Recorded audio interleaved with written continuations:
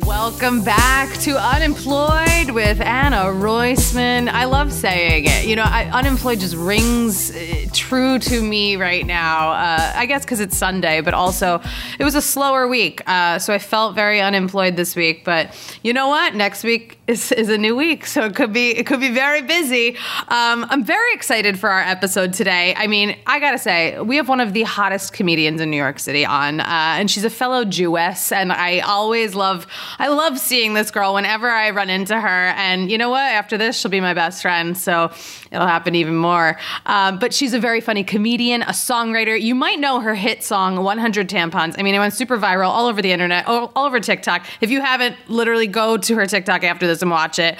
But you can catch her performing stand-up and singing all over New York. We've got Marsha Belsky with us today. Hey, Marsha. Yay. Yes. Thank you so much for having me. Look so at happy her. to be here. Thank you for being here. I mean, you look great. You got this beautiful mural behind you. She's, rocking It's a tapestry. A tapestry gorgeous. from Society 6. Love. I don't work for them, but they just got a free ad. Bleep it so that people don't know. Oh my God. How are you? How are you on this beautiful, it's Marathon Sunday in New York City. Yes, I didn't realize that. I used to live on Bedford Ave, right on the Marathon route. So I could watch it from I lived in a 6th floor walk up. And it was actually really beautiful because I never gave a shit about the marathon, but where I could be stationary and warm and watch thousands and thousands of runners just accomplish this big deal thing. It was actually really beautiful. I was okay, I kind of get it now, but I would never sort of go to a marathon. You know what I mean, of my own free will, but it was great. It was great when we just lived right there. So I didn't realize it was happening today. We did so I wouldn't go. I know it's I get emotional watching them. I'm like, wow, you're doing something I could never do. Oh, and there are people cheering for them and they're waving back and it's so cute. I got emotional. There was a girl and she was running it and her friends saw her. I'm like, wow, they, and she stopped and hugged them and then kept on going. I'm like, oh my God, she found her people out of thousands of people. I love that too. It's cool because it goes throughout all 5 boroughs. So people will be like, hey, we'll be at mile 24 or whatever, and they'll give their friends water. And there are people set up along the way who just go to give total strangers water and granola bars. I think it's a sweet thing. There was a woman with a box of donuts and she was holding a donut out and I literally was tempted to be I haven't had breakfast. I'm not running, but can I please have one? My experience with the marathon too is where you're don't realize it's happening and then you have to get across the street, but there's truly no way for you to get the block over that you need to, or you're in an Uber and they're look, you're I don't know. I've had to be I don't know how I'm going to get there. There's a marathon. It's funny because this morning I literally was we should go to that donut place in Greenpoint. And Jared's we're never going to get across. You can't. Don't go anywhere. And here I am trying to walk to get a donut. These people are fucking rushing, running 26 miles. I know. I will say it's such extreme exercise for me that no part of me envies it or wants to do it. Yeah. I completely respect absolutely everybody who does it. I think it's my dad did a marathon, I think. I think it's a totally amazing thing. But it's not the type of thing where I'm seeing someone working out and eating a bagel and feeling bad. I'm watching them being yeah, no, I love my bagel I'm eating right now. I would never want to do that. We're both happy in our lives. I'm completely with you. I can't run more than, I don't run, but 2 miles, you won't. Yeah. I like to run on a treadmill. I can't run on the street. I like to run on a treadmill, but I can't, I love my exercise in pandemic has been long walks. I just love hours. I could walk for hours and I'll be tired when I get home, but in it, I don't feel like shit. That's exercise I have to do. I like running on a treadmill occasionally, but I don't like exercise where the whole time I'm doing it, I'm fucking miserable. I can't wait for this to be done.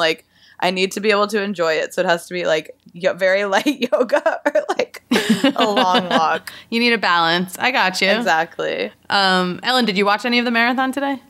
I didn't. I just saw them setting up the blocking off the roads last night as on my way home from the movies. Nice. Like someone who's never heard of the marathon is like, what the fuck is going on?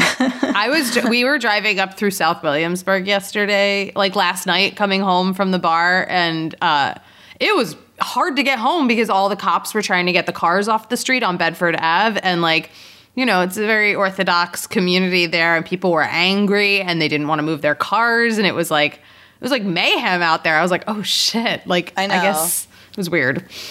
I didn't even think about that, making everybody move their cars.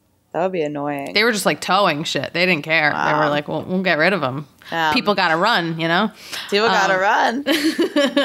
So how have you been? How is your, you know, employed situation in the last, I feel like it's 7 years of a pandemic, however long we've been in this, a year and a half, yeah. 2 years. My employment situation's been interesting in the pandemic. Like, yeah, I feel really lucky.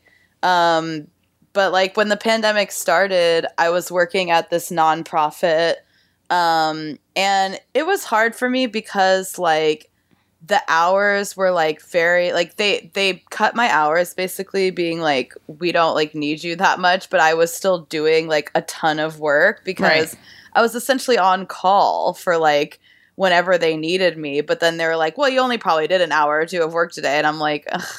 So, because it wasn't like a salaried job.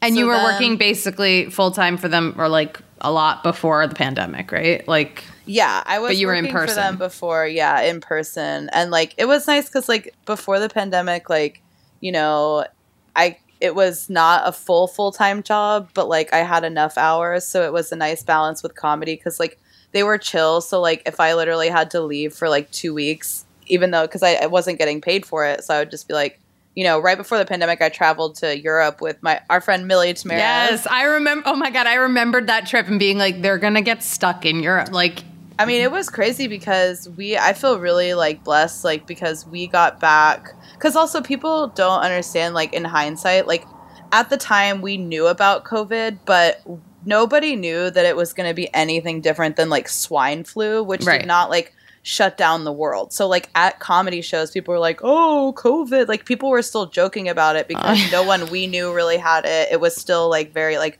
obviously that's fucked up. I'm not saying we shouldn't have like been better educated, but like I remember this girl I did a show with, like her dad came back from China where COVID had gotten serious, but like this was like January or February, but like none of us really knew it was that big of a deal. Mm-hmm. And her dad took quarantining like very seriously, and she did this joke where she was kind of like teasing him about it, like this guy literally won't come out of his room. Looking back, it's like he was just doing the right thing that you're supposed to do. Like, right, I'm like smartest man. Yeah, was just trying to not get his family sick with COVID, so he like came back and completely stayed in his room for 2 weeks and like would not leave for anything, like, you know. Yeah. We had no idea. I mean, I recorded the podcast with someone literally like the day before shutdown, and we were both like, I think my show's canceled tomorrow night. Like, exactly. Oh, bummer. We've been I came back from Europe with a cough, like, but still just felt like it was a cold. And we also were just sort of learning that, like, for healthy, like, young people, sometimes COVID just kind of looked like a cold and it was different for everybody and stuff like that. I think I fully got it in Europe, but we came back and then 2 days later, travel shut down. So like I came back, I went to work, was like coughing. They're like, go home, and then work from home after that forever. Like, so there's still shit. I went into like my old office and like my friend like sent me, you know, I had like food stashed in my drawers and stuff. She's like, can we throw this away? I'm like, yeah, I mean, it's so old now. That was always crazy, is people going back to their offices after like a year and a half, and there's like a tangerine they left on their desk that's been like rotted. So true. You know? Oh, God. So that was, and then I got to quit that in November because I found this like full-time job working customer support for a food delivery app. Okay. This was a year ago? This was, a year ago now at this point. And I was so grateful for that because a comic hooked me up with it, and it gave me, like, I was not having consistent income throughout the pandemic, so it was kind of stressful because I was just sitting around a lot but didn't have a lot of money to spend. Like, I wasn't online shopping at the beginning of the pandemic. Like, I didn't have extra spending money. Same. We were laid off on February 14th, 2020. a month. Valentine's Day? 1 month before the pandemic. So yeah, we were already like stranded. They off on Valentine's Day? You know? Yeah, it was like the Valentine's Day massacre. It really was. Like, mowed down. But it was funny because really cold actually though, because like people do have to like go out to dates with their like spouses and stuff, and then you're gonna be grumpy as hell. It's actually my my anniversary with my boyfriend. So it did put a damper on things. Actually, we met up for drinks that night or didn't we? Yeah. That's like the epitome of like jobs expect this like loyalty to them, and then like they do not even think of you as a human. Like when it comes down to it, like they will not do one thing to spare your feelings in your life. Like, yeah. Well, they usually do it like on a Friday. I think that's their way of being like, well, it's the end of the week. They'll have the weekend to like cope with it, but I mean, wait till Monday. Like give people the week like that. I don't know. Like. I guess I don't know how to handle that if Valentine's Day falls on a Friday and you were planning on laying off the entire fucking team. But the best was we were already really good at sitting at home being unemployed, and then cut to 1 month later. I was like, oh, everyone's home now. Yeah, join us. Welcome. That is funny. That is funny. My friends who are already like collecting unemployment, and then the pandemic hit and it became this very like normalized thing, and so then like it wasn't a weird thing at all to be like I'm unemployed. Like everybody was like, yeah, I mean, me too. Like and it's like everybody was just like collecting. I never got unemployment though, but because it's such a pain. Like it takes so long. It's not fun, but it's nice when it does come in. It come in, and it comes in. We're getting like 1,000 a week and shit. Like at the height of the pandemic. Yeah, it was crazy. So you got this job working for a food company. So were like your hours just on your time at home, and you were like able to? No. So the nonprofit was like that. So the trade-off was like I didn't have any money coming in, but and felt really stressed because it was a high stakes job. I don't want to name who the nonprofit is because they're like really nice people, but the job was like. It was a high stakes job, it worked with elderly people. And so it was like, it was too emotionally, like, I kind of thought that I was entering that job to do data entry and then ended up like basically being a social worker. And I'm like, the thing is with my day jobs, the one thing it has to be is that I can't be emotionally invested at all because I'm emotionally invested in comedy. Like I can't, I've learned very early on, I can't divide between both, and that's what's the hardest thing is about finding day jobs, because now there's this bullshit thing where people are like, yeah, if you're gonna be a receptionist, you still have to be absolutely passionate about hedge fund stocks or whatever. And it's like, why do I have to be passionate about your stupid startup? Why can't you just have me work here and be competent? And like the bosses that have really loved me know that that's what they're getting with me and don't mind that. They're like, you don't need to love my company, just do your job. And I thrive with them because I just can't do the emotional investment. Like I was going to say, it's so funny because there are so many times, and I would talk about this when I started this whole show and podcast, that like I would go in for an interview for a receptionist job, which I did for 4 years. And they'd be like, you seem really like too qualified for this job. And I was like, no, this is exactly what I want. Like, I want to work 9 to 5. I don't want to have anything more than like what you need me to order for this place or what, answer the phone and I'll be the smartest receptionist you'll ever have. That's the trade-off where I'm like, if y'all were smart, like literally I'm going to be competent and I have no goals of upward mobility. Yeah. So you don't have to worry about, oh, how are we going to get a new receptionist when Marsha wants to become a lawyer? Because I'm not becoming a lawyer. Right. I will stay your receptionist forever and ever and ever. The trade-off is I'm going to come to work high and I'm going to not care about I thought for so long I was going into these jobs blazed out of my fucking mind because that was the only way I could deal with like how like I liked a mentally unstimulating job. Some people were like, I like this job because it's very like mentally. No, I want a job that's not busy. I want to zone out. I want to be on my phone. That's what passes the time for me. I don't want like busy makes the day go past. No, I'd rather the day go by slow and I do absolutely nothing at all. But like, I love her. She's like, I'm going to give it to you straight. I'm going to be stoned and I want nothing to do with this place. Well, except for I would get so stoned like before work and on my lunch. And I thought that I was so like discreet. Like I was like, yeah, I mean, they don't know I'm high. Fully like on my last day of this job, like my boss was like, all right, say no to drugs. I was like, wait, oh he my knew, God. Just didn't care. Like I was like, that's so interesting. But good boss. I mean, he was cool. But yeah, so then I got this food delivery app, which was like, or it was like customer support. And listen, it was amazing. Like, I'm so grateful for the comic who hooked me up with it because I had more money coming in. They sent me a fucking brand new Apple computer, which of course I didn't get to keep, but my computer was so slow at the time that like for them to send me a normal computer was such, I could Zoom with my friends. Like, I was like, nice. This is amazing. And then, but it was the worst job I've ever had in my entire life because it was like, you know, you're answering the phone for customers and restaurants who are having problems with this like food delivery app. And we don't even do our own food delivery. We like partner with DoorDash, who are like, just insane. So it's like, it was absolutely hell because I thought since I had worked at restaurants and stuff that I would just be able to like deal with it and zone it out. I can't. Like, it's like even just one person being like a snippy to me, like because they're stressed, like it just changes like the course of my whole life and day. So I got to a really dark place, but eventually, thank God. So basically, so you left, right? You're not doing that anymore. Well, it was interesting because so I started training for that job in November, and then truly my second day of training, the 100 Tampon song blew up on TikTok because people don't know, like I didn't post the video that made it blow up. Like I wasn't even on TikTok. Like who did? Comedy Central? No, it's my friend, this guy whose name is Jose Paz. He also goes like his two usernames like Joseb and then Jose Paz. I'm pretty sure. But yeah, so he also does these like Bob's Burgers, like Linda and let me look up his actual thing because I always like guess it and then later I'm like, did I say that right? But so he messaged me and he was like, you know, basically like, yeah, Jose Paz, P-A-Z. He was basically like, you know, I had known him. I had done a couple shows with him and stuff. And he was like, I want to do a lip sync to your 100 Tampon song because I think it'll really pop off. Because he understood what I didn't understand, which is how things go viral on TikTok is the sound clips. Yeah.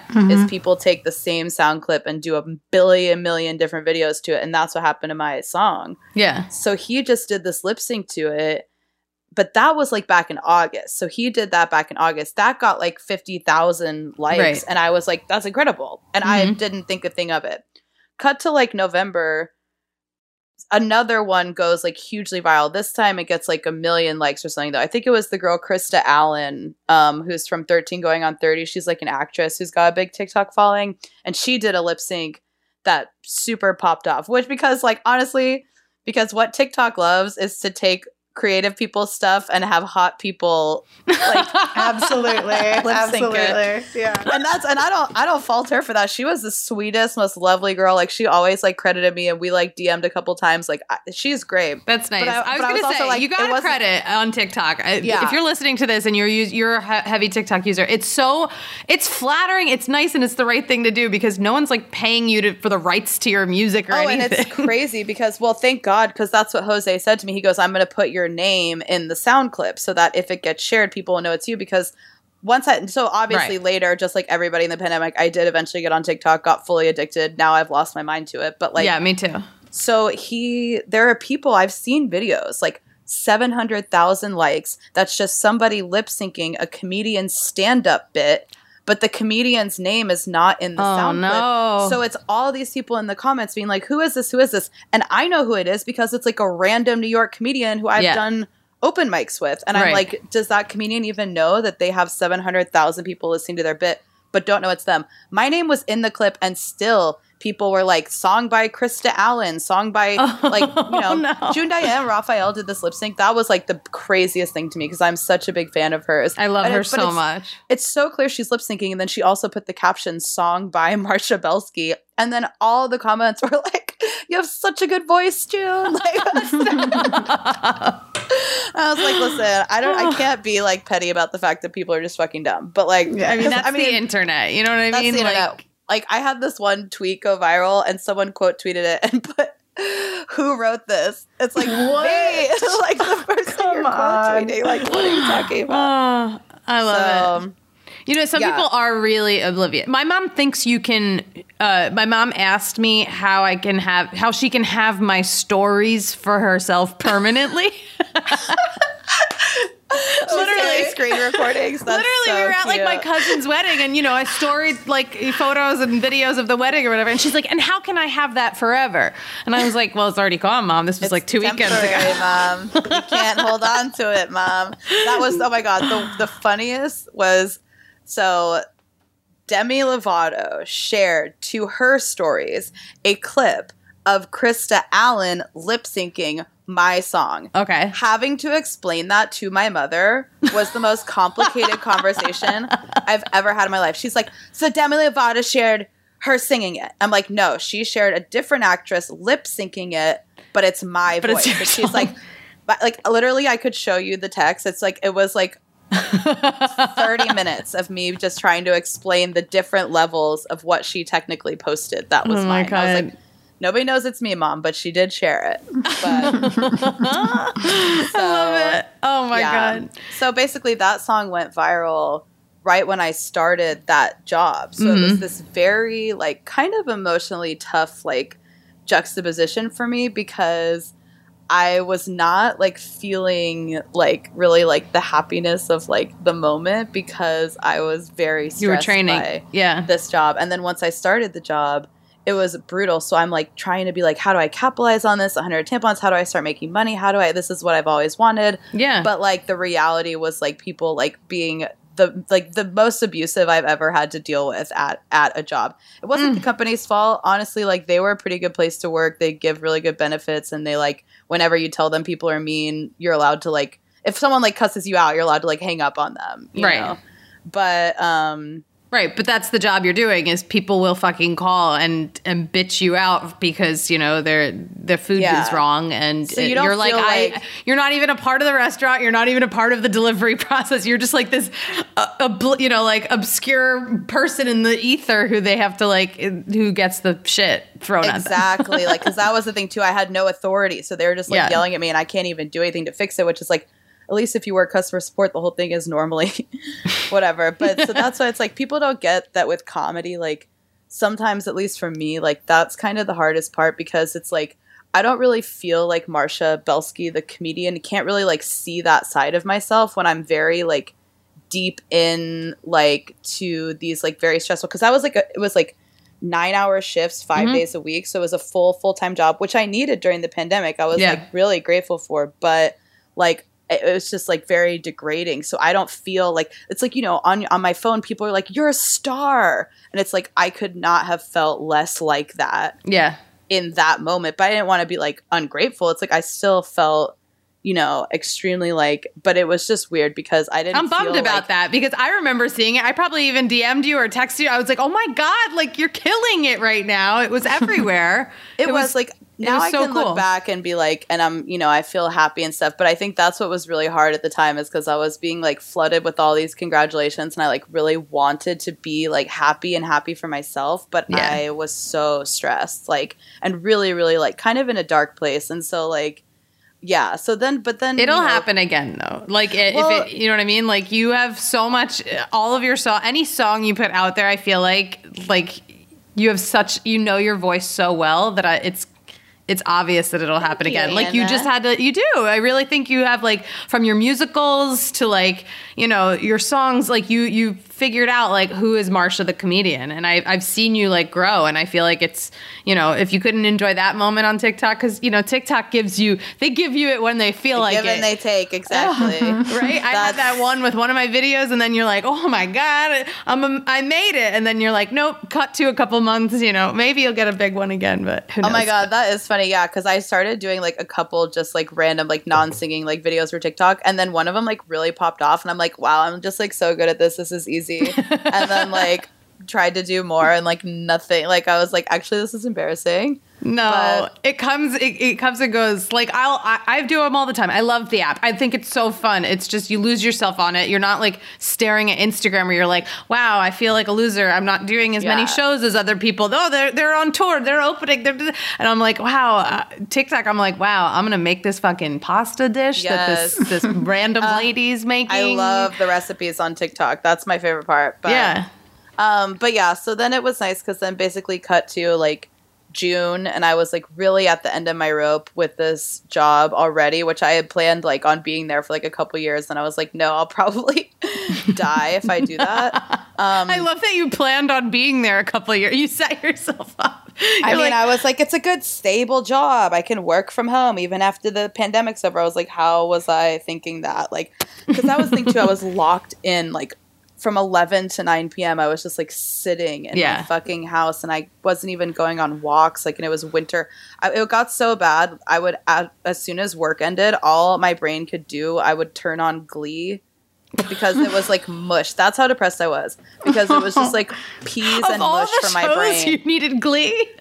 I don't know what it is, dude. Like something about like winter love you. And like, and it's like, because it's the show. It's like I literally like. It's so bad, but it like has enough plot that my brain can be like entertained and I'll stay off my phone. Yeah. But like it's so horrible that I can also like watch it like detached and ironically. Like, but that got depressing too, because I was like watching this awful show, having dreams of like Leah Michelle at night. I mean, like I'm gonna fucking kill myself. Like, and then, but then yeah. So then I got to quit this job in June because of the 100 tampons thing. Like I had these like jingles and like a couple gigs come in like right at the perfect time.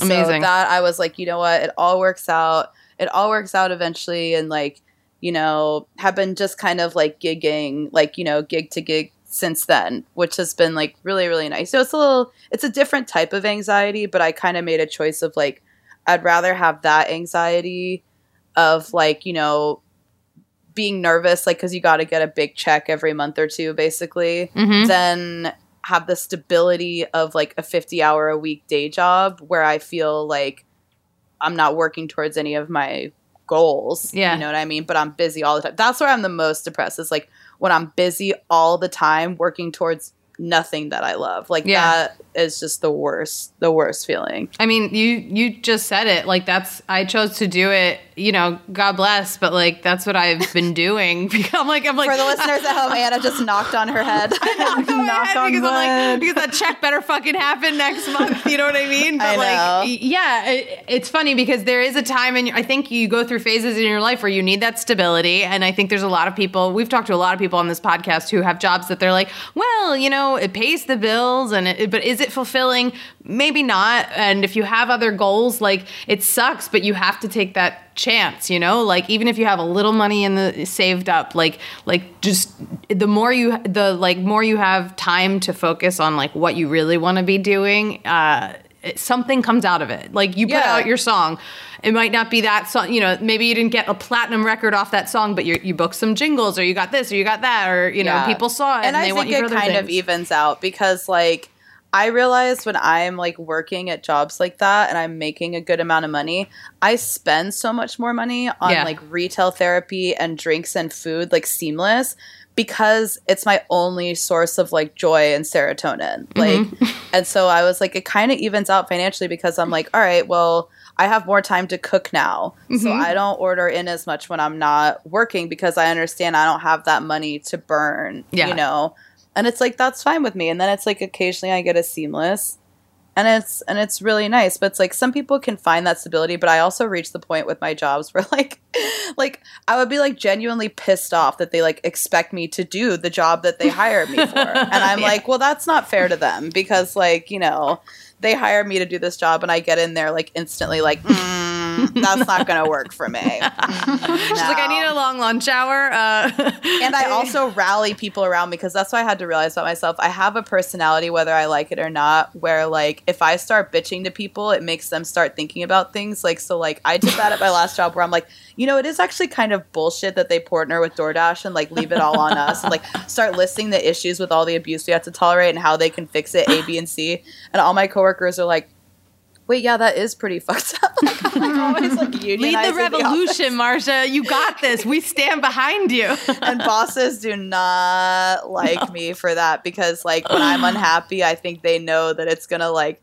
But I feel like I have some kind of bratty power in that, because I feel like for morale, they're like, let's just pacify Marsha so she doesn't fucking revolt the place. Like, and I always kind of get away with a little more bullshit than everybody else, because they're like, let's just keep her happy. Like, I just picture Marsha and her next interview, you know, if you ever want to interview for a job. And they're like, how did it end at your last job? You're like, well, before the revolution or after? Because wait, that's so funny. It's like they're asking me and like cut to like me in a flashback, like, do you hear the people sing? Like I'm like waving the red flag. Please write this scene. I will be there standing by you with my flag, you know? Oh my God. That's so funny. I love it. Yeah, so then I haven't had a day job since June. Congrats. Congrats. It's scary sometimes, but if you ever want to like hang out at like 2 p.m., you know, 9:30 a.m., whatever hour, I am your girl because I never have a job in the day either. Exactly. Well, now that I don't work though, like I don't like do like it's really hard for me to like I thought I would, you know, get up and like go to a coffee shop and like meet people, but I kind of realized like especially with comedy shows at night where it's like I feel like I just store up all of my energy during the day now because that's what stressed me out about having a job always that I realized about myself is that I don't like being social with people like in the morning. Like I didn't actually mean that. I had breakfast. Oh no, we could go to a coffee shop, Anna. No. I'm not talking about that. I'm just talking in general because I thought I would be like hanging with my friends and like doing stuff like that more, but I realized I more just like use it as finally like a chance to not talk to anybody until like 5 p.m. Yeah, no, I hear you. Yeah, I've worked nights for the last, I mean, Ellen, since 2018, I've worked nights. So like the daytime is like Anna time. Like, you know, I wake up at whatever time I want to wake up. If I have something, I get up early, but you know, and then it's like, 5 p.m. is when my day is like, oh, okay, great. Now tonight we're doing this or we're doing this or whatever. Yes, I love it. But then the problem is like the stuff I would use to decompress when I had a job, I can't do now because then it's just like depression behavior where it's like, okay, if I play The Sims at like 11 in the morning and I'm unemployed, like it doesn't feel good because my body's like, you should go outside. You should get a fucking life, you loser. Like, so now I can't really like do things like that because like I'm vegging too much as is. But it is also hard because I'm still really busy. But I think when I have my relaxation now, I feel guilty because I'm like, I'm just always relaxing. I should do something. And that is one thing when you have a clear-cut day job is like when you work 9 to 5 and you're off at 5, you're like, I'm fucking off. I'm off. I'm relaxing now. I'm not at work. Like it's a little more clear-cut that way. I was going to say, you know what I've done? Because I've kind of done this since, I don't know, it's been like 6 years since I had my like day job. But I try to give myself a weekend still. Like, yes, you're going to have shows on the weekend or whatever, but like, I try not to like have to do work on Saturday or Sunday just to be like, you know, I don't want to have to like edit or write as much. Like, give yourself that time to like sit there and play The Sims and watch Glee because it is the fucking weekend. But people are going to be so worried about me. They're like, Jesus, I'm not watching Glee anymore, just so y'all know. It's really, that was only during my like, really low point. On Smash now, season 1. I did watch Smash too that I had never seen before. And wait, can I tell you actually as a tangent? It was hilarious me watching Smash because I'm so grateful that I had truly known nothing about it besides the fact that it was a musical. So then the whole first episode, they keep setting up about how they're doing this Marilyn Monroe musical. And I'm thinking like, this must be the setup for whatever the actual plot's going to be because there's no way that this whole first season, the arc is going to be about how they're doing this Marilyn Monroe musical. And then sure enough, that's what the entire show is about. I have never laughed harder in my life than when I realized that because nothing could have prepared me where I was like, that's so such funny. A hack premise. There's no way that like that's truly what the show is about. I thought it was going to be like a joke. Like no one would want to do a Marilyn Monroe musical. Right. But then they were like, oh, that's genius. Like, I was like, oh my God. I remember when I saw it whenever it came out. I watched it like on TV back in the day. And I remember thinking like, you know, I was like, my brain is like, you know, going into PR mode. I'm like, oh, I know what they're going to do. They're going to just like do the show and then like it'll premiere. The actual show will happen on Broadway. And then everybody who watches TV and doesn't see Broadway is like, well, I got to see the show. I fucking watched 12, 15 episodes. I would have respected that. Yeah. And then it never happened. Cross promotion. Never, no. Also, Catherine McPhee, Republican. Republican. She once came into my restaurant, and it was like during the Smash era. I guess you can't say that legally. She was with her. I don't care. I mean, You're always, not a doctor. Yeah, I think you can. I was gonna say I always talk about like I don't remember. You remember really bad tips, and then you remember like amazing people. I don't remember her because she was also with her husband, who I believe paid. I think he's a lot older than her too. I don't remember who he was. He's the Republican, and she is too, but. Right. Yeah. I will never forget Kristen Chenoweth came into my restaurant, palmed everybody money. $20 here, $20 there, $20 there. The hostess, the front desk, the bartender, everybody. I mean, love that. And I was just like, she worked in restaurants. Like she's a girl. She's from my hometown, Tulsa, Oklahoma. And she was in like this like theater program. Like there was this youth theater program that everybody was like obsessed with because it became very prestigious. Because Kristen Chenoweth graduated from there. And I was like, I actually don't think the theater program's that good. I think she was always going to be a star and just like happened to do like theater at this like group. But and then all the people there are like, yeah, Marsha, you're right. This place is shit. It's just Kristen Chenoweth came out of it. She's like, told you. I start the revolution there. That actually was always, I do think that like theater, like, I don't respect authority properly enough to have ever thrived in theater because like my college professor basically made it clear to me, like that's how I started stand-up because my college professor like basically made it clear to me after I got ornery, like got, uppity with him about like how like, he did that like we're like his office hours and he's like, just don't know if it's gonna work with you in this like theater program, like basically like you're not ever gonna get cast in anything with me, bitch. Like and I was like, whoa, bye. Like you went to college for theater for I didn't go specifically for theater, but I was very excited to do theater. Like I like signed up like super early to like make sure I could get in the class and like because I'd kind of quit theater in high school. Okay. Because I was like being sketchy and just like hanging out with sketchy people, and then like so I was like wanted to like get back into it, and then like I'm sorry, like I am really impatient, and I do think but like. We for 3 months in Acting 101, we didn't read a single word out of a page. It was all like pacing exercises where it's just us walking around the black box at different speeds. And I'm like, I do know that that's valid.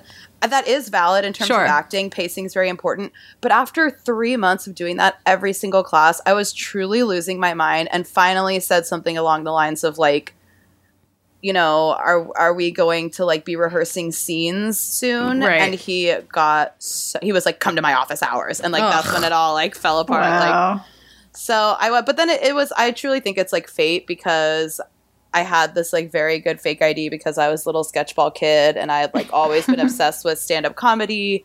So I like went home that summer and was like, well, I need attention somehow. And like, wrote like a little set and then started doing stand up when I went back to school my sophomore year. So I think I love that you started stand up that young. I didn't know that. It was, I think it fucked me up a lot. I actually kind of had a lot of realizations of that in the pandemic in terms of how like rushing through your adolescence to hang around some of the most maladjusted 30-year-olds like has long-term effects once I'm 30 is what I realized. Okay, fair. And I'm like kind of being like, oh, like maybe a part of me should have just been 19 for a little while, like instead of like acting older. Because that was the thing too, is like I wanted to be respected by the comedians. I wanted to act older, so then like I didn't want them to ever find out my age. And then once I turned 21, I basically told them all I was a junior in college because they all like knew I was funny by that point. So like they, but I remember this Where was this? Where were you at school? I started in Portland, Oregon. Yeah. Okay. I went to school at Lewis and Clark. And there was like a pretty big stand-up scene that had like kind of emerged like randomly at the time I was there. Cause I was there like, I did stand-up there like 2010 through like 2013. So, like, that, like, Ron Funches came out of that scene, like, Ian Carmel, Amy Miller, like, a lot of, like, really good comedians. So, yeah, but it was, like, it's, like, not a healthy thing, like, because it was, like, cool, but now it's, like, because now I've been in comedy for 12 years, and I think the pandemic was the first time I'd ever had a significant break, and it made me just realize, like, you know, how much I'd sacrificed in a way for like just this being like my tunnel visioned goal for so long, and having to evaluate like what I'm even getting out of it and like what I want from it, you know? So, but I think that's good to do. And I think it's hard when none of us really had a break. You know, it's a little hard getting back into the hustle mentality, because I had a ton of shows and I was really grateful for that. But I was feeling really run down, and like it wasn't like as fun as like I wanted it to be. And that's what, like you said, it made me realize like I need to give myself a weekend from shows. Like, you know, shows aren't me being 22 just excited to drink around people anymore. It's like I'm there, you know, trying to work. So it's like I gotta like, you know, treat it more like that. I feel that right now too. Like, it's so funny. I was talking to someone. They were like, "Do you want to do a show?" They were booking me on their show, and I'm so grateful for any stage time. But I literally, my brain, I said this out loud, and Jared's like, "That's a good thing." I was like, "Wait, I can't do it. I have a Monday night, Tuesday night, and Wednesday." I go, "I don't know if I can handle 3 nights in a row." Like I don't know that I'll feel good about like, that's a lot. It feels overwhelming now to get from, and I'm like, back before the pandemic, I wouldn't think twice about it. I'd be like, Monday, Tuesday, Wednesday. And now I do like, multiple shows a night. Now that was a big thing for me, is now if I have a show at 7, someone wants me to do 8:30, I'm like, usually I'm like, no, unless it's something I like really, really, really, really want to do, because I'm like, it's not worth the like go from this place to this place and get and I'm like then I don't even like my set. Yeah, I'm like, it's do you like have a show the following week? Exactly. It's like, be like, have me again and then I don't like my set. Exactly like you said. It's like, or I don't feel like I'm connecting with the audience, and it feels like I'm kind of, after the pandemic, what I've really tried to do is just like, if I'm being like bratty because I'm acting that like I'm obligated to be somewhere, I'm choosing to be somewhere. So it's not the people around me's fault that I'm tired and don't want to be there, because if I've chosen to be there, I need to know that that was my choice. And that's how I felt with comedy. It's like I was feeling like, why is this like, and it's like, yeah, it's a good thing like that you're booked that much. So I need to either be there, be present, or take less shows. Like, November, I'm taking a way chiller schedule, and then if I feel like it's too slow, I can book more again. You can always, you know. It's so true. I didn't realize that until after the pandemic, or like, you know, when shows started coming back, whenever it was, a year ago, 6 months ago, I don't know, whenever we started getting busier again. I'm like, I don't know what time is. It was May, but yeah, and it felt like I was like, ooh, I did 2 shows in a night, and I was like, I didn't like my set. Like, what, that was a waste of me. You know, like I felt not a waste, but you know, I'm like, I would have rather have done one show and enjoyed what I was doing and felt looser. But instead I was like, well, I didn't get here until right before I had to go on. Yes. You do the set real quick, and then you're like, okay, I guess that went well. It was a blur, because all I'm focused on is like, I have to get to this next place or else I'm going to miss that. And it was just, I was like, I don't miss that brain. Like, I don't know. And the rushing always feels rude. Like, even if it's like technically not, it just always feels like when you're like, sorry, put me up first, and then I have to leave, and like stuff like that. Like, I do, like you said, it's like I want to just be there. Yeah. And it's hard with my energy levels, because it's like, if I have 2 shows, like, I can't, it's like the offstage stuff is much harder for me at this point. Like, I love when I'm on stage. Those are the best 10 to 15 minutes of my whole night. But the waiting around to go up, the socializing, the like, that is what's really draining for me. And it's like running from spot to spot doing that. You're not even like, it's not even worth it, because you're not like getting what you need to. For some people, this is just for me. It's like some people enjoy doing that. And if that's what works for you, that's what works for you. But it's crazy to look back, because like when I first moved to New York, I mean, I was doing like 3 open mics a day. I was going out every single day, because every night I was home, it was like, what's the point of me even moving here? You know what I mean? Like, so I'm like, you know, but I think that I hit a wall, because right before the pandemic, I was like, man, I'm really hitting a wall. And then I did the shows in London, and that was super refreshing, because I got to do like all my old material, knowing that none of them had ever seen it. Because that's the thing with New York too, like you're performing around the same people for so long that a lot of the pressure for me feels like I want the comics to know that I'm coming up with new stuff, and that I'm funding. I feel that all the time. Yeah, I don't care. Like, that's 100 tampons. Like, I love performing it, but I feel a little bit silly when like I've done like the same show with somebody like a bunch, and they've seen me do it a bunch, like, and see my same set, like being like, God damn, does she have any other fucking songs? Like, you know, But but it's always in your head. Like, I'll think that too about myself and my jokes and everything. And then I'll do a show with someone who I'm like, I haven't seen them in a while. And I'm like, oh, wow. They're doing that joke from like before 3 years ago or whatever. And I'm like, oh, I feel better. Like, it almost makes me feel like, oh, cool. Like, hey, if it works for you, fucking do it. These people didn't see you. You're so right. We all feel that way. I'll see people that I respect so much doing old material. And instead of being like, ugh, they're doing old material, I'm like, God, that makes me feel so much better. Absolutely. It really does. It's such a weird mind fuck. Because I'll think that too. Like, I always feel that way. And then I'm like, oh, good. Wait, you're right. Same set. I think it's because we all really admire and respect those like rare comedians who just like, you know, do a new 5 minutes every time. And they're just really funny because like they're very in the moment and they write new material and they work really, really hard. And it's like, that is a very special skill. Mm-hmm. And it's also how you keep the material engaging. I think that's what's hard too, is like, I think you tell the same joke so many times or do the same song and you kind of forget what you found funny about it in the first place. So then the laughs become a little bit less because I think the audience kind of picks up on that when you're just like phoning in the timing. But when you have like that new joke that you just like know is good, I think they could tell that you're just like so excited to tell it still. Yeah. I get really bummed when I lose that. When there's like a new joke that I'm so excited about for like a few weeks or a month.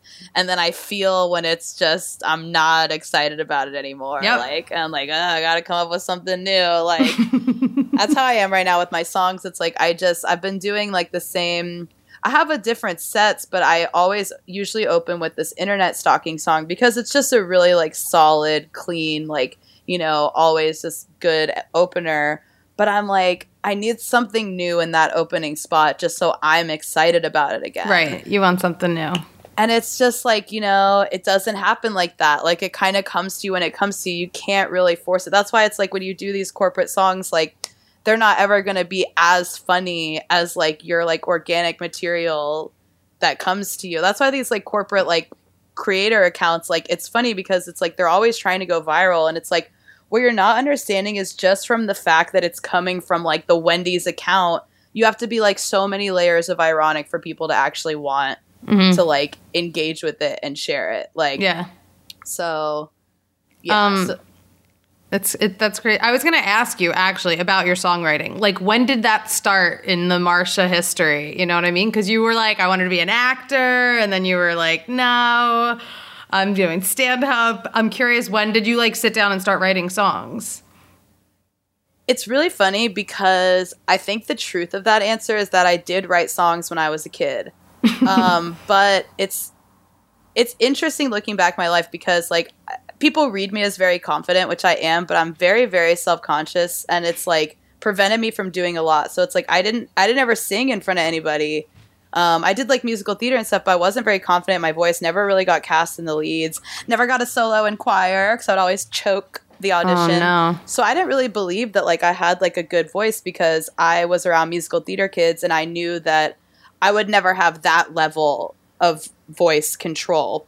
Now it's interesting because now I really like how interesting my voice is and that it's not like crisp, polished musical theater. And I think there's going to be like an Elaine Stritch resurgence of like, you know, in Broadway in the 70s and stuff.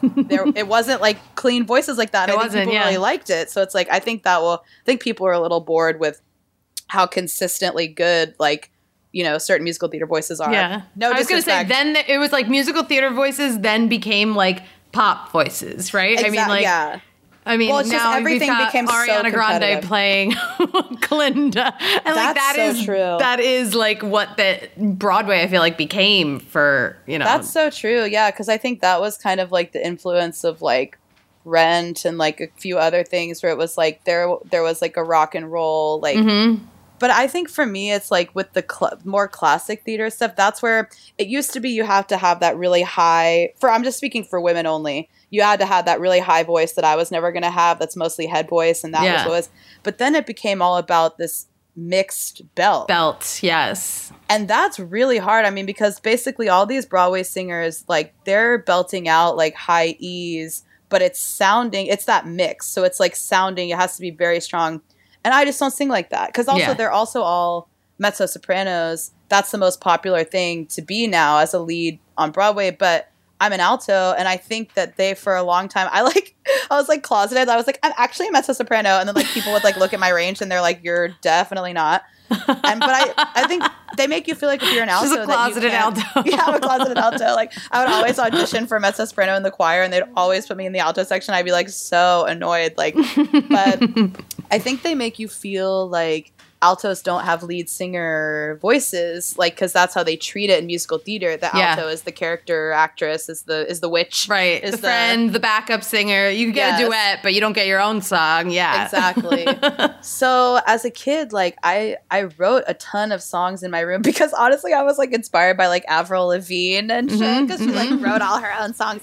I did that too, but unlike the kind of more like confident theater kids, I didn't do the talent show. Like I didn't like ever share it with anybody.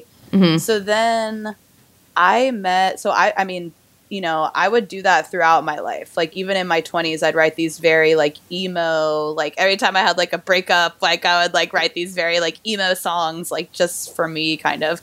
And then also, which is also my nightmare, that if I like died, like that's, I have my friend, I'm like, I don't need you to erase the porn. I need you to erase the heartfelt, emotional songs that I've written. I'm like, no, we're going to find on Marsha's phone, like she wrote 100 tampons like at age 13 when she got her period. She did some research and she's like, I'm going to write this song right now. And I sat on it. Exactly. I was a savant. But then like, I guess it was probably 6-7 years ago. Again, like looking back, all these moments in my life, I just feel like really lucky for. Like I met my friend Isabel Martin Jr. And it was random how I met. She came into the coffee shop I worked at every Monday because she taught music lessons nearby. And I just started talking to her because I like, the true story is honestly, and I just started telling this recently because it's been long enough where it's like, none of those people are in my life anymore. And also, if you've worked in food service, you know this. Like, before the pandemic, you could be, like, sick. And you can't call into work, like, if they don't have anybody to cover your shift. So, like, yes, it's, like, illegal. Like, you shouldn't be around people's food when you have a condition. But I would do it all the time. And so I fully had lice. I had lice in my hair that I think I got from the cook at work because he had kids. No. I fully had lice. Had called in way too many times at this job, could not call in, couldn't tell them I had lice. So I just like went in and like, you know, put my hair up in braids and kept a hairnet on and tried not to answer too many questions. But then I like needed to tell somebody. And so this girl, Isabel, who I did not know very well, was there. And I'm like serving her food, like whispering, like, I have lice. Like, I'm here and I have lice. And what do I do? And then we like kind of just became friends. Like, and I like, you know, from that massive overshare. And then I was like, you know, telling her how I'd always wanted to do comedy and music. Like I'd always really wanted to do music, but just like was very insecure, kind of like a karaoke only like singer. And then Isabel's so cool because like she's like a musician who's funny, and I'm like a funny person who's like decently musical, and so we work really well together. And she was like, "Well, let's jam, like let's put something together." I'm like, "Great," and she goes, "Great, I booked us a show in 2 weeks." Like I text her like a day later, she's like, "I booked us a show in 2 weeks, so we should like get something ready." And that's how we started this group called Free the Mind. Yeah. And that was like the first comedy music stuff I ever did. Like we wrote a song called All Older White Men Should Die, But Not My Dad. That was like a big hit. And then like have a bunch of other really fun songs. And so she was really like who like gave me the confidence, I think, to like access that side of myself, because I'd write a lot of the lyrics and then I'd be like, I just didn't feel confident in the music stuff. I felt confident in the lyrics and the comedy. And I played piano my whole life, but like didn't know that I was like good at it, again, because I had been alongside of people who were legitimate accompanists, and I'm not that good at piano. I can't, play along in an orchestra and things like that. So I started songwriting with Isabel. And then about 3 or 4 years ago, I started writing my own stuff and doing that with the piano. And I actually did my first song with the guitar because part of the reason was I was like, well, at these stand-up shows, what am I going to do? Bring a piano with me? And that was funny because that is what I'm doing a lot of the time. And it's like, but when I first started, I was like, I got to just use the 4 chords I know on guitar or just do stand-up, or have a venue that has a piano, which is nice. That's why I'm at Union Hall a lot, because they have a piano in their backline, a keyboard. Yeah. All venues, I mean, if they can, I really think it's a worthwhile investment because it's just so nice. And it's literally, it costs them $400 and it just helps out performers so much. So if you're a venue listening and you're thinking, should we have a keyboard in our backline? Yes. I recommend it.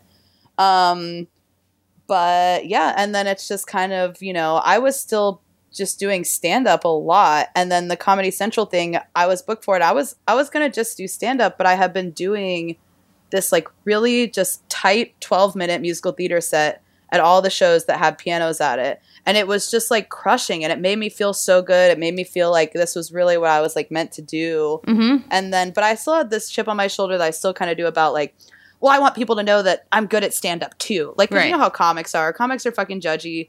And like, it's like I wanted people to know because I had worked so hard to be good at stand-up that it's like I didn't want to like give that up and just have them think that I do musical comedy, you know? But then eventually, like, yeah, so for the Comedy Central thing, basically 2 days before the recording, which, so if anyone listening doesn't know, I did a set for Comedy Central. That sound clip is what the Tampon song came from and why that went viral. So 2 days before we're supposed to record it, I go, I'm going to ask them if I can do my musical comedy. Like, for some reason, I got it in my head they wouldn't want me to because they booked me for stand-up. So I was like, I'm going to tell them, like, can I bring my piano? Can I do my 12-minute musical comedy set instead? They were like, of course, absolutely. Oh, my gosh, we love that. Yeah. And then, like, you know, that was my first, I was 10 years into comedy at that point. It was my first set I'd ever had recorded for, like, TV and stuff like that. And it just like, you know what, waited for the perfect moment. I was like, this is exactly what I meant to do. And it did really well. I love that. You listened to your gut. You were like, this is what feels like, you know what feels good. You know what bits are fun to do. You know what always, like, even if no matter what the crowd is, you knew the crowd would be good because it was a set. They were taping. You know what I mean? They're going to like warm them up or whatever, have good people. But if like you have that plus the material you really love doing right now, like, that's when perfect. It hits. Yeah. And it's all just stuff that, like you said, like I project where it's like, I think that's one of the hard parts of having been a comedian for so long is like you forget that we're not normal in terms of like the haterness that we bring to other people and the criticism, like, you know, because we all are very critical of ourselves, very critical of others. And like that can be a really hard community to be a part of for so long, even though I love comedians so much, you know, like, and I have all of that in myself. But I think I held back on the musical comedy for so long because musical comedy is a very easy thing for people to say that they hate because when it's done badly, of course, it is very corny and it is very hard to listen to. But I had to trust that because also I had been doing stand-up for so long, my musical comedy is different because I don't like being on stage for longer than like 5-10 seconds without a punchline. So it's like, I'm not going to give you a 3-minute song that has 2 laughs in it. Right. You know what I mean? Like, and so I had to trust that. And it's been nice because even the comedians that I would think would be big haters like are always like, I like your stuff, you know, I like that, I love the songs. And it's like I have to remember that it's like I love a ton of comedy that I would never do. Sure. And other people feel that way too. So it's like I'll look at these like absurdist comics and like think that they could never like me, you know, or like what I'm doing. And then they always say that they do. And it's like that's been a big thing I have to try and switch in my brain is just like assuming that like people are going to find what I'm doing like corny and bad, you know, and not just doing what I want to do, like you said. I love that. You're inspiring. She's giving it to me right now. You really are. Seriously. You're making me think twice about myself and like, because I've had this brain lately and like, you know, where I'm like, you're not doing the right things, blah, blah, blah. But I really, you're spelling it out for us all. I really think it's cool that you are so self-aware and, you know, you're just going with what works for you right now. I think it's amazing. I mean, I'm freaking out every day too, because it's like, I don't know what the fuck is going on. I have my, you know, I feel spread too thin sometimes and I can't focus on like specific things I want to do, but yeah, I think, you know, it's like we all just gotta take this time and take a look. Take a look inside. Take a look inside. I love it. Marsha, you're so funny. I really do want to hang out with you. Every time I see you, I'm like, she's one of the real people. You're very real. You know what I mean? She's like, no bullshit, Marsha Belsky. You know, like I think it's, and I love that about you. And we got to get brunch again soon. Remember we had a really fun Jewish brunch that one day. We should do that again. Get some more shakshuka. Oh yeah. I love it. Oh, I could go for brunch again. All I'm eating today is brunch. But okay, where can people find you? Where can they see your stuff? Where can they, give them the handles? Drop the Marsha handles. Yes. Okay. So first of all, stream my album 100 Tampons. Watch the Comedy Central set. The album is on Spotify, Apple, wherever you can get it. I have TikTok Marsha Belsky, Twitter Marsha Belsky, and then my Instagram is Marsha Sky, SKY. And yeah, I'm doing a play. Me and my friend Jake Cornell wrote a really funny play called Man and Woman that we're going to be doing again in January at Union Hall. I don't think we officially have the date yet, but just be on the lookout. And then I also have a solo hour that I've been doing called Marsha Belsky 100 Tampons, and I am doing that next December 12th at Club Cumming. Yes. So come and see me there. Oh my God, I want to come see that so badly. I haven't been to Club Cumming. Okay, I'm there. And I can't wait for you guys to do your play again because I was out of town and I asked Jake last night when it was happening again. So it went really well and I was thrilled because I was like, they're either going to think it's Psycho or it's going to crush. And luckily it crushed. So. Oh, good. All right. Well, Ellen and I will come. We're going. Yay. Okay, perfect. Yeah. All right. Well, everybody go find Marsha because she's so great. I mean, you're so great. And you said everything I needed to hear today. So thank you for that. If no one else needed it, I did. No, they all did. Everybody did. All right, cool. Yay, bye. Bye. That was such a good episode. I love Marsha Belsky so much. I really do. She's so real. She fucking tells it like it is. She knows herself so well, Yeah, really put me in the mood for some musical comedy. I know. It made me miss doing musical. I mean, I do musical comedy, but not, I don't bring a piano. I don't know how to play piano. I don't bring a piano around town with me, but I always want to, maybe I'll get to collaborate with her, I'm going to manifest that'd it. That'd be fun. I'd love to see that. She's awesome.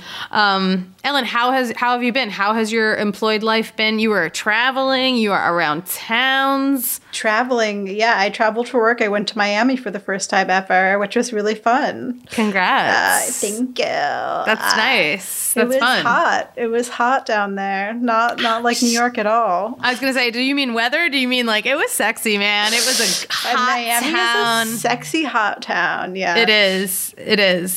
Oh my God. Other than that, I'm just when it's November, December, work is sort of stop and go a lot because of all the holiday time. Ellen, I have to tell you, I had, we haven't recorded in a little while. I had a job that I was very excited about. Amazing. Tell us more. What was it? I booked. Sure. I think so. I booked a voiceover gig. So if anybody listens to this podcast, if it's a radio job. So if you listen to the radio in the Northeast, I should say more, Northeast area. It's more like Massachusetts. Okay. That makes sense. Massachusetts I think, because the company is Dunkin' Donuts. Which is huge in Massachusetts. Huge. Yeah. Honestly, I was so excited about it, but it was also a very hard gig because, a lot of voiceover gigs are done from home now. And it's just it's different to when you're working with people you've never met and it's all audio and you're in your closet for a while and it's hot and, but it's the best sound. And it was just the job was great. The things that were stressful were just the pandemic, problems where it's I'm not going into a studio. Sometimes you go into studios now. And I think, in the commercial world, everything's booked very last minute. I don't even know if I'm allowed to say all of this on air actually, but we can cut it out if you want to. I don't know if I'm allowed to say it. I think I'm allowed to say it, but yeah, who cares? I said it on my Instagram.